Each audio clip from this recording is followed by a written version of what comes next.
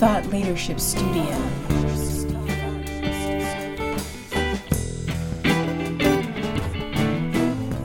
You're listening to Thought Leadership Studio, the podcast that helps you master high-level positive mass influence to create distinctive business niches, captivate an audience, grow your following, and change the game by changing the frame with strategic thought leadership. Thought Leadership Studio.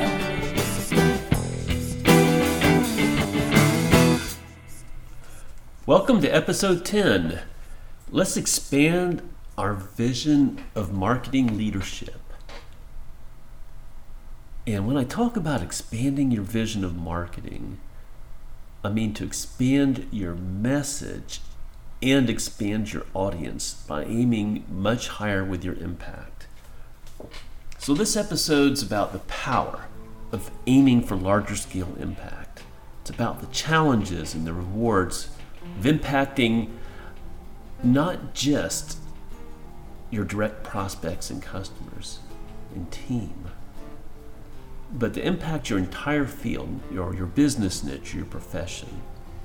So I'm going to explain how opening your focus up to a bigger picture, to include using these persuasion skills and strategies that I share here to create a larger positive impact than just lead generation and lead conversion, and how this actually creates a great return on investment for your time and efforts and expense, because it naturally creates more leads and it naturally makes it easier to convert them.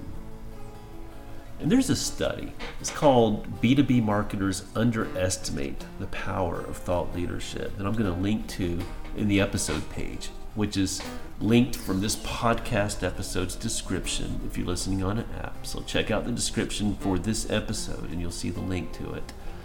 And for every episode, always include a web page that is not just a transcription. Matter of fact, currently there's not a transcription, but it's a counterpoint. It's additional information, maybe infographics or things that just lend themselves better to that format to embellish on this. But as far as the study that's on that page for this episode, it found 58% of B2B decision makers said they chose businesses off of their thought leadership. But B2B sellers, now only 26% said thought leadership had something to do with it. So that's a big gap. And it's a big opportunity that I want you to be able to capitalize on to the maximum extent. Thought Leadership Studio.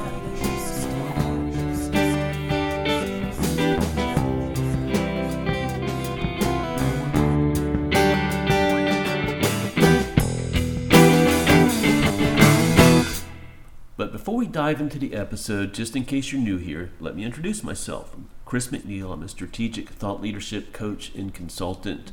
I've got credentials in entrepreneurship, influence, coaching, innovation. I'm a NLP master, and I've won multiple national and regional awards for innovation. I have 20 plus years experience coaching and coaching coaches in what grew to be a multiple location personal training studio business in which I use motivation and behavior modification model based on neurolinguistics and sports psychology. So it was about mastering the mind. It was about mastering motivation, stuff that really applies well to marketing, which I spent the next 15 years of my career in, and finding ways to model the exquisite examples of high-level success, which I found and connected the dots to be based on what I came to call strategic thought leadership and being able to really move a marketplace. So that's where I'm coming from, and let's dive right into it after this little break.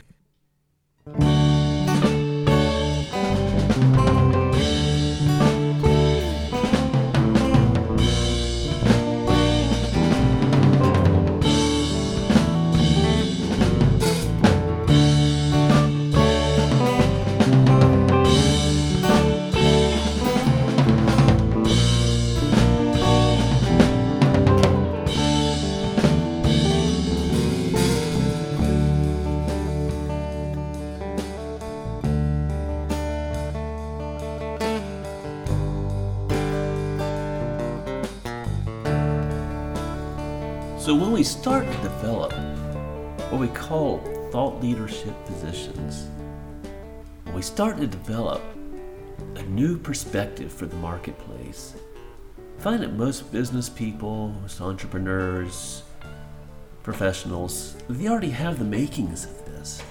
They have the beginnings of it in some way, shape, or form that comes out in certain interactions with certain customers or prospects, insights or ideas that are uniquely theirs that can help a customer either get more value out of what they sell or appreciate the unique attributes of what they offer or elevate its purpose to something different. Maybe to increase their skill in using it, or maybe simply to refine their buying criteria so when they make a purchase they get more bang for the buck and more value for the money. But something that with the right packaging could be turned, it could be formed and shaped into a strategic thought leadership position that can impact the whole marketplace. But in a lot of cases, the leader wants to generate more leads. They want to convert leads better. But they could do that much better if they make it about leading the whole marketplace. They make it about leading the whole niche, the whole profession in a different direction.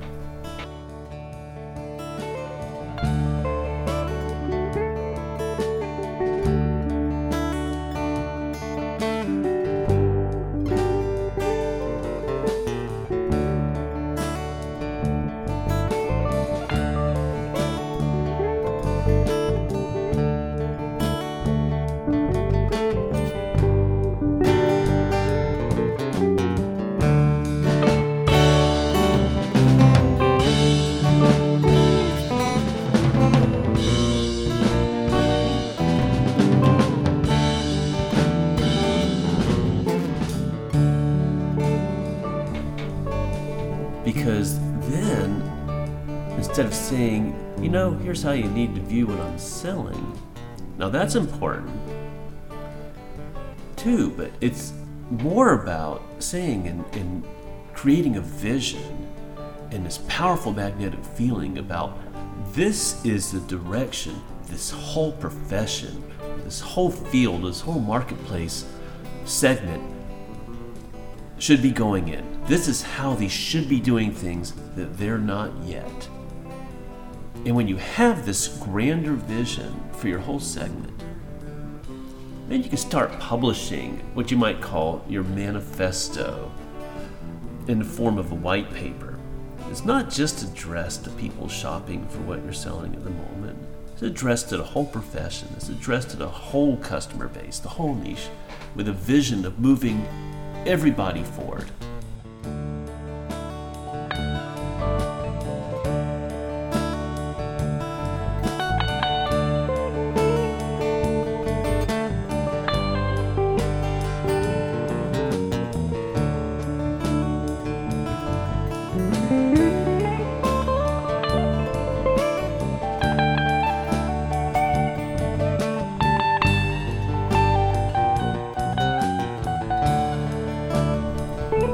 Now, I can hear some people objecting that,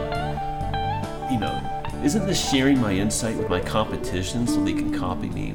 Well, first up, hardly ever found this to be an issue in real life. And if you're an innovator, if you're thinking creatively, if you're doing what I promote, which is always applying creativity to developing and articulating new ways of looking at and using your product or service, and formulating this into clear, well-constructed thought leadership positions for maximum impact. Your competition can copy your innovation, but they're not copying your process of innovating. So by the time they've copied innovation A, you moved on to innovation B or even innovation C, and they're stuck back there. So think about it like content versus process. The process of innovating can be distinctively yours, but the particular content of a particular innovation, they might copy that, but so what? It's going to happen if you're leading the marketplace. Competitors are going to study you, but you're studying the customer. And by that, I don't mean studying the customer by doing the usual data analytics to study their current and past behavior. Especially since I think studying data with AI in a predictive way and expecting people are going to purchase X because they've done Y in the past, to me that's the opposite of creativity. Because one definition of creativity I hold is that it's the difference between your behavior and the behavior that artificial intelligence could have predicted. So why would you want to discourage creativity in your customers? You don't necessarily want to predict what they're going to do next by what they've done in the past. You want to join them in creativity and lead them to something new, maybe something new they wouldn't have thought of on their own. And that's such a higher level of influence that serves the customer instead of targets them. So how about an example? An example of taking this larger vision, of impacting an entire field, knowing that if you do it right, it's going to result in more leads. If you do it right, it's going to result in better lead conversion, but you're not aiming directly for that. So take some finesse, okay? It's like sports psychologists who found that athletes who have performance goals stand a better chance of winning a competition than athletes who have what they call the outcome goals of winning that competition. So an athlete is focused on something like, this is going to be my absolute personal best in this event. I'm focused on my training. I'm focused on being in the perfect state of mind, of being that optimally relaxed, optimally focused, in that cocoon of concentration, of raising my energy to just that perfect amount, and feeling that sense of control of my mind and body, doing exactly what I want them to do at each point in time. All these things about creating this internal climate of expectation of success, flow state, high focused, high energy, the same type of flow state that's ideal for things like entrepreneurship and innovation. Those are the things the athlete's in control of. So they're focused on these performance goals of hitting their own ideal best of physical performance and mental performance, more so than winning the competition, because that depends on other people too that they're not as in control of. And then they have a better chance of actually winning the competition. So in the same sense, focusing on this grander vision in a selfless, big-hearted way is also the best way to achieve these more selfish goals of higher sales, better conversion, better leads. So how about an example? What if I was to pose the outlandish thought leadership position that we need to move our marketing technology to the customer point of view? I'm just going to do this as an example of having a bigger vision of impacting an entire field. Even if it's impacting it in a small way, we're aiming to impact the entire field. Even if we only bring a couple of organizations or a few people along the way, hey, that's still successful strategic thought leadership. If even one person is positively impacted by your thought leadership, you're doing it successfully. But we're going to aim for numbers.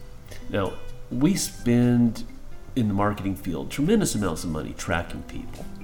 And studies show people don't like that. They feel invaded. There's a lot of evidence it creates negative sentiment. And the idea is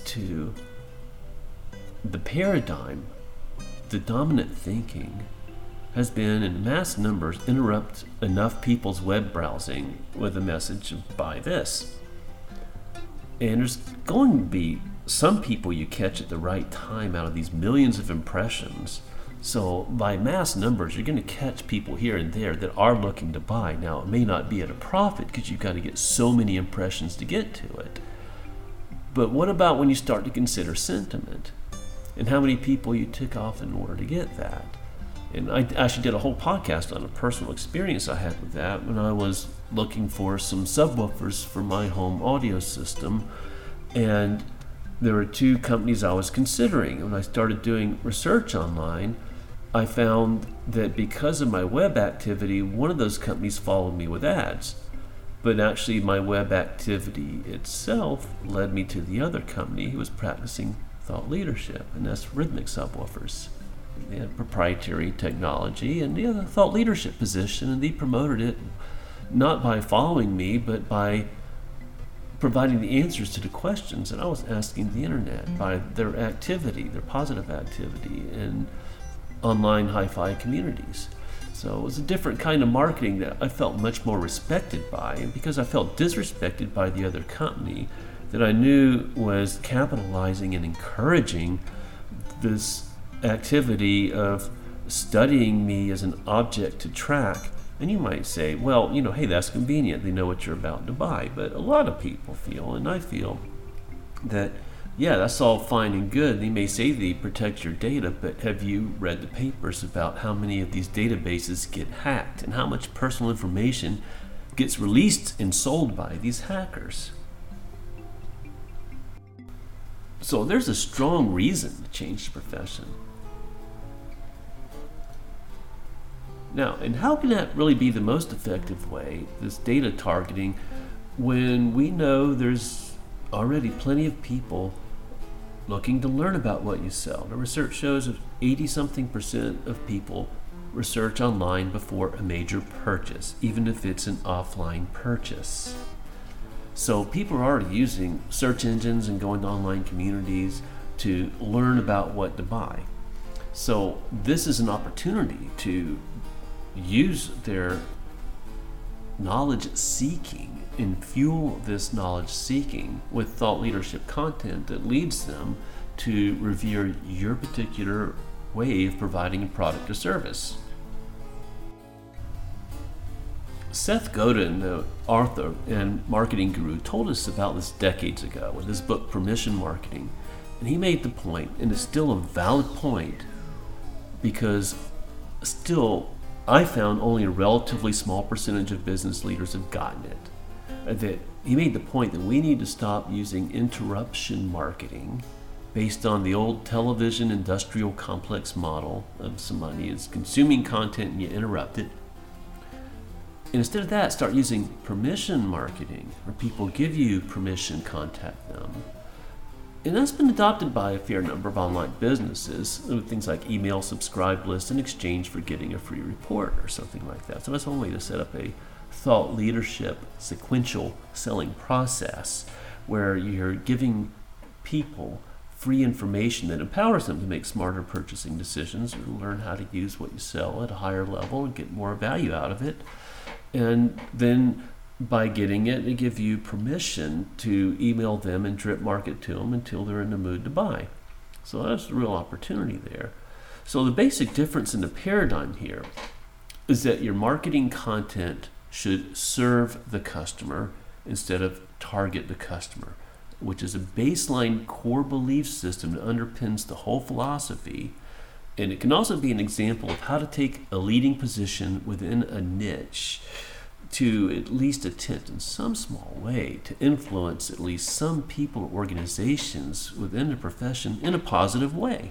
And in a way that ends up being so much more PR worthy, because then you're creating a manifesto. You may not call it a manifesto, it might be a book, it might be a white paper.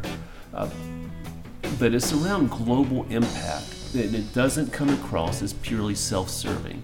So it's naturally more PR worthy. It's naturally shared more on social media. It naturally pulls in more attention, and it naturally harvests that attention and creates a halo effect. So it's a paradox in a way. Serving others is the best way to help yourself. And that naturally comes when you look at the whole system and you back up and see how the whole thing works. So if we're going to expand our influence and have more of a global impact. One starting place is what we call in our interview process a leadership brain scan. It's just a set of questions to start to extract and start to work with the unique knowledge within a personal organization that could be packaged as strategic thought leadership. Now I'm going to adapt this a little bit to this broader, more global visions. But one of the questions is, what special expertise do you have, or that you have in the team in your company that can help people in general make more informed decisions about buying things in your niche, that can help a customer prospect extract more value out of what you sell? And I think of this more globally for the entire industry. What special expertise does your company have that can help move the whole industry forward in helping customers make better decisions and get more value out of what the industry provides?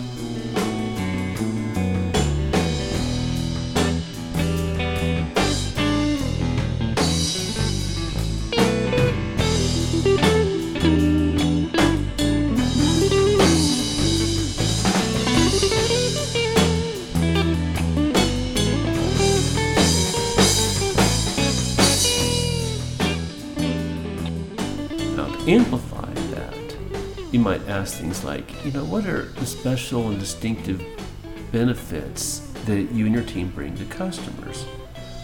What's the special and distinctive relationship you have with your customers? What's the special and distinctive buying experience that makes doing business with you special?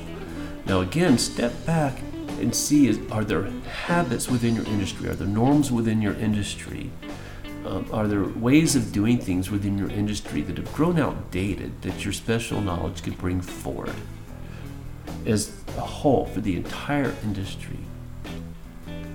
Another set of questions is to amplify this. How can we package and codify your proprietary service system, your proprietary buying experience, your special relationship with customers? And what special benefits would you give your customers if anything was possible? What state of mind or feelings would you transfer to them through your product or service?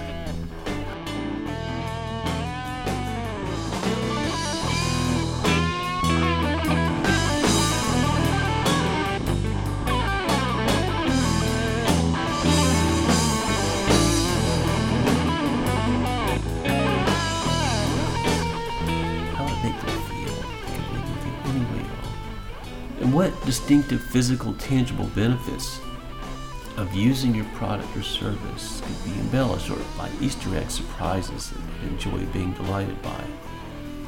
Now, there's just part of this set of questions we use for the leadership brain scan, but think about it more globally. Are there outdated things within your industry that could be moved forward? And I'm giving you this as an example because I'm going to start applying it now to this kind of meta example of moving the whole marketing field forward by making marketing oriented around serving the customer instead of targeting the customer. So the beginning point of creating a thought leadership model is to define old thinking versus new thinking and get both of them into the structure of an if-then statement, because by putting both into an if-then statement, which always is behind any belief system, the belief system connects two things, and you want to know what those two things are, even though people may not tell you that outright. You can find out by asking. So here's what we call thought leadership path, from marketing technology to target the customer, to marketing technology to serving the customer. Old thinking: if you sell the customer data to advertisers, you make the most money. New thinking: if you serve customers with respect by serving their learning needs with empowering content, that naturally leads to higher profits. Or here's another option for that. Old thinking: it's the data that is most important. New thinking: It's the customer that's most important. And if you leave the customer view out, they're going to rebel. Now, to step aside from this process for a second and kind of act as the commentator or the narrator, it takes a little bit of reflection sometimes, a little bit of self-observation, because some of us hold belief systems that are more on the old side, to be able to step outside of those beliefs. And I'm sure you remember a time, and this is what I would say to people who want to be able to question a belief, to expand their thinking, have the option, the opportunity to move it to a new belief. I'm sure you remember a time when you've questioned your beliefs, like you thought something was totally true, but something happened, or you had some kind of insight that made you go, well, maybe that's not true. Like finding out that there's not some tooth fairy that sticks money under your pillow when you lose a tooth. Or maybe there's not a rabbit that goes around sticking eggs in the grass in your yard every Easter. And I'd ask the person, think about that time. Remember that moment when you questioned that old belief, when you found it, that's not the truth. And imagine what it'd be like to have that same belief questioning moment around this dominant paradigm of data targeting, where we see our prospective customers as data. Wouldn't it be better to see them as people that we're trying to help? And the cool thing is, it doesn't mean we're throwing away all these mechanisms of data, all this technology. It just means we're going to use it differently. It doesn't mean anybody's out of a job necessarily. It just means you're going to have a different job. There's a methodology that we use called audience listening that I was a principal in developing, where we do linguistic analysis. We analyze language patterns. We analyze open conversations online, where people really speak what they're thinking about, like on the comments section on a blog, that polarizes people. Because when people feel like what's important to them is being stepped on, they're going to speak out, and then you really learn what's important to them. Now, this is nothing like the typical data targeting, because it doesn't matter who said what. So there's no need to invade anyone's privacy. We're looking for insight, not just more information. Insight into what's really important to people, and insight into what their mental model is, how they think about, how they use what you sell, or how they see what you sell. So when you find something important to people that's not fully satisfied by the models, by the way they think about it, or the way the profession is presenting it, you got an opportunity to present them with a new model that's going to fulfill what's really important to them at a higher level that they may never even have thought of before. Like, who would have thought of Disneyland? But Walt Disney sensed that people had this value of having a fun time in a safe place with their family that wasn't being met before. So he invented a new model that satisfied an important value at a higher level. So when we find out what the old model is, and we come up with a new model using your product or service in a creative way, gathering information this way is a lot more powerful because it aligns with creativity instead of suppressing it. It's more respectful of privacy because it doesn't matter who said what, and all that matters is that you find prevalent models in the marketplace that you can upgrade with your own thought leadership position that's going to better satisfy these higher values. So this could support some of these talking points that help move thinking. That it's not about knowing more and more about the private matters of your customers' lives, it's about listening respectfully to them. And this comes from the major paradigm shift from marketing from the customer's point of view. So once you have the old thinking and the new thinking, you've got a path, you've got a story to tell, an adventure story, leading people from the old one to the new one.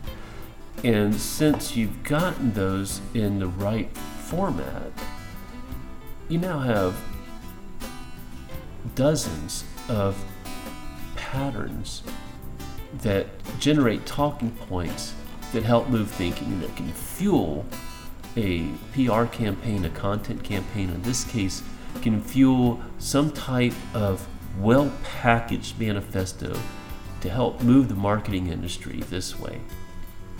So here's one example of such a talking point. If you keep treating people as objects and invading their privacy, the Marie Antoinette moment will come. Bringing the tech capabilities we have to the customer point of view and asking how can it best serve their learning needs about things they might want to buy builds a deeper trust and rapport that brings higher profits that come best from long-term relationships built on trust. Here's another one. Isn't it more effective to serve instead of manipulate? Isn't it more insightful to see the systemic truth that hierarchies that don't serve the lower parts eventually collapse? And that particular one implies even seeing the customers at the bottom of the hierarchy, because that's the mental model of a lot of online advertising now, whereas the company's paying the advertisers and the person is the product because they get some free app like Facebook that they get to use in exchange for their data, in exchange for spying on them, in exchange for being able to do this kind of, quote, predictive marketing. But there's nothing creative in that. There's nothing that's leading people to something new and better in that.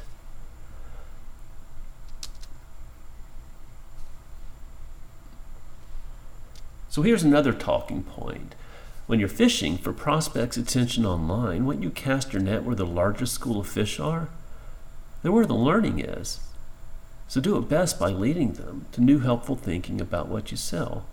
An MGD advertising study found 70% of internet users want to learn about products through content instead of being targeted by traditional advertisements. And here's another one. The law of giving and receiving says you get more when you give more. And what we need to give more of to these targets of marketing is what they value, and that includes respect for their privacy. So being an effective marketer is largely about respect, with the profits that come from long-term customer relationships following that. And psychologists say in relationships, respect may be more crucial than love. And in customer relationships too, respect them or they'll leave you. Spying isn't respectful. So there's a set of talking points. There's a beginning point and an end point. And really building this out to a full manifesto designed to move the marketing industry, just as an example to show you how you can create your own thought leadership position and build it out into PR-worthy media that can impact your whole industry. It implies, doing some more research, finding, maybe a review of the studies of the pushback against privacy invasion, a review of the studies of how more following people with ads can create negative sentiment towards a brand, more research reviewed and extrapolated from and summarized showing the huge degree of online research people do before a purchase that you can feed with this helpful content, and maybe some new models proposed for how to utilize the same technological base that you use for data targeting, but use it for respectful listening that's non-privacy invasive, and how to take these resources used for targeting people according to their behavior, and you can do that similarly with contextual targeting, where you simply place ads in the same location as similar subjects. So when people are reading a similar subject, it's there. You don't need their personal data for that, so it's totally respectful. So there's ways to scale up advertising and exposure in a respectful way too. So for the purpose of this particular podcast, I'm not going to build this out to that level. Don't have time for this exact moment, but I'm going to put an example of a position paper that could be the beginning of that, just as an example for you to use for building up your own position paper, for how you can impact your own profession, your own industry in a positive way, and start to aim for this larger scale impact so that every communication has more impact, so that you create this halo effect, so that you get more leads organically, so that you close more sales organically, so that people trust you more organically because they see that you exhibit a higher purpose and that you lead from the heart that way. Thought Leadership Studio.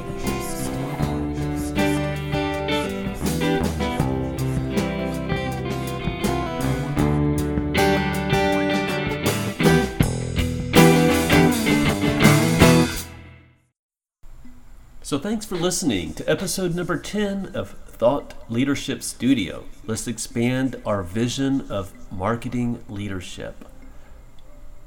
Please subscribe if you haven't already, and please give a review.